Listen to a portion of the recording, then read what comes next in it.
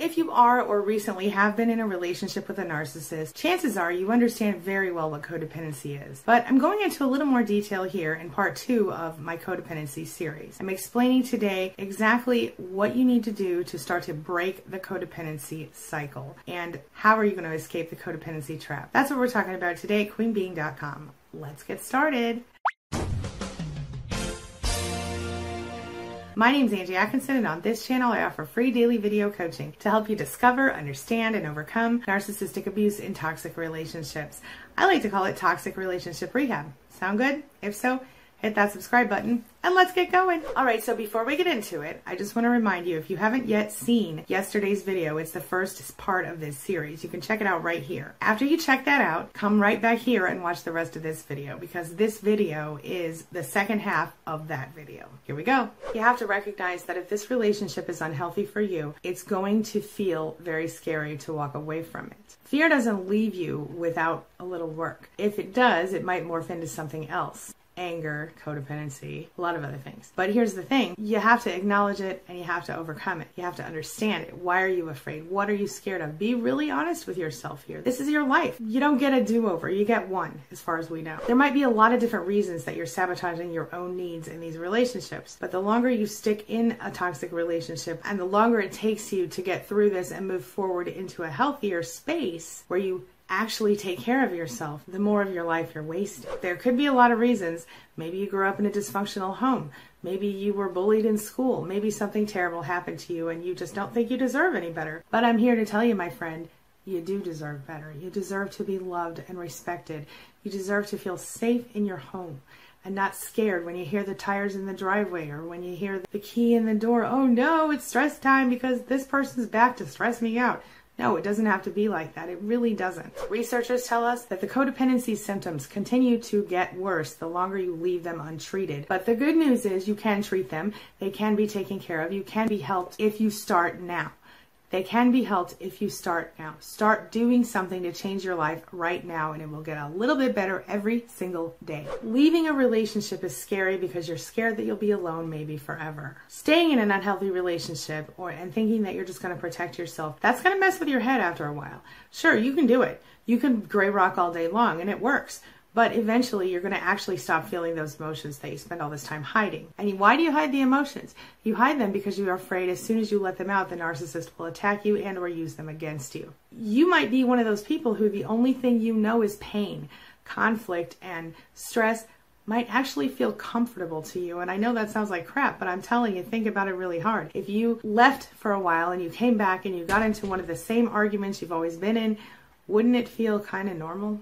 Doesn't stress and conflict feel a little bit normal to you sometimes? Dealing with this behavior on a regular basis, someone who's not available to you emotionally or only is available when they feel like being available, someone who's always distant or only interested in you at certain times for certain reasons, usually when they want something from you, someone who is just blatantly disrespectful to you. Is that really comfortable? You can't imagine maybe what it would feel like to be with someone who just wants to be with you for you.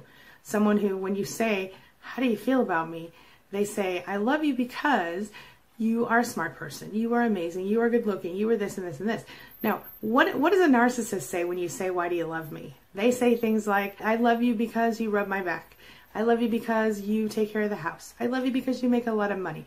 I love you because you do this, this, this, and this for me. And you say, yeah, but what about me? What do you love about me? Well, I already told you. I love that you do these things for me. There's the difference. I'm going to share with you 5 signs that you might actually be a codependent person without even realizing it. Number 1, people pleaser. Are you one? Are you a people pleaser? I know that I am a recovering people pleaser. I still want to make people happy, don't get me wrong, but now I don't do it at the expense of my own happiness.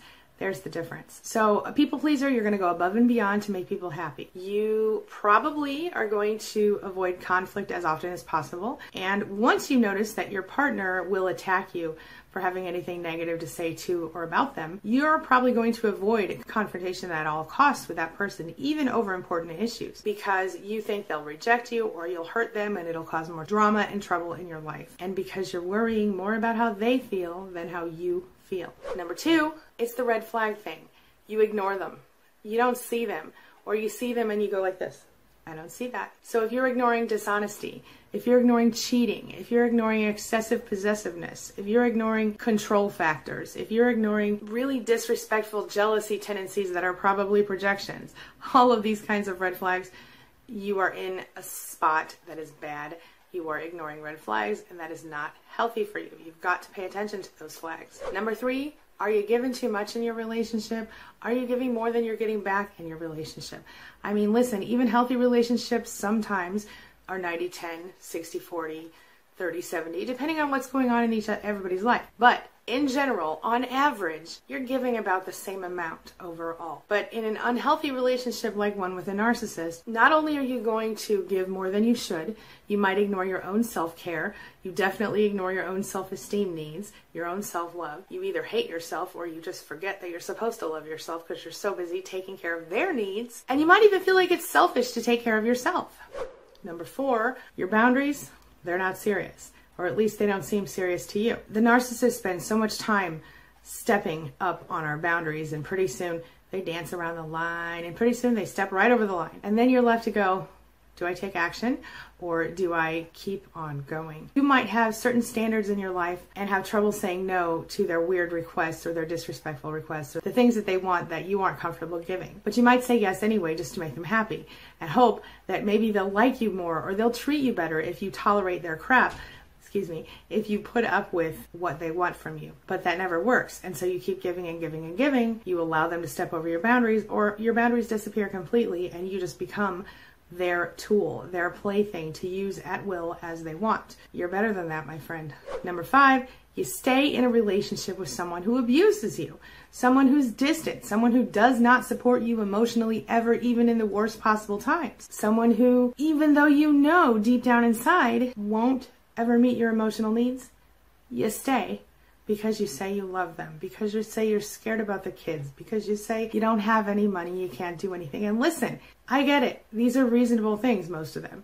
But the fact of the matter is, at some point, you have to decide, is it really worth the rest of my life? Do I really deserve to waste any more of my time in a relationship where I am not appreciated? I am not treated with equal respect, love, anything like that? I am treated like an object on the bottom of somebody's shoe? No, you don't deserve that. You deserve so much better. I want you to know. So now I'm going to tell you a few things you can do to start taking back your life, taking back yourself in these unhealthy relationships. Number 1, stop being afraid of rejection in this relationship or possible future relationships. You deserve to be loved. You deserve to be cherished and adored and appreciated. Here is your opportunity to potentially find that. But I'm here to tell you, my friend, until you love, adore, cherish yourself, no one else will do it for you.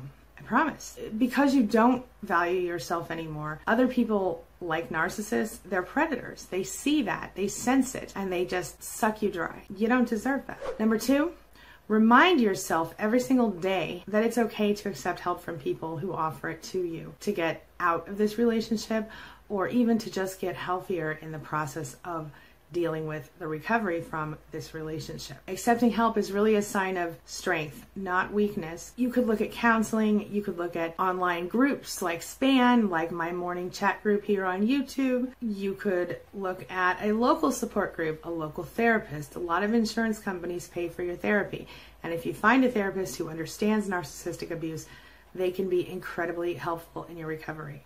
I also do coaching. You can learn more about that at narcissisticabuserecovery.online. That is not covered by insurance, but it is something that a lot of my clients tell me is incredibly helpful for their recovery. Next, you need to start to notice how you talk about yourself. Notice your self-talk.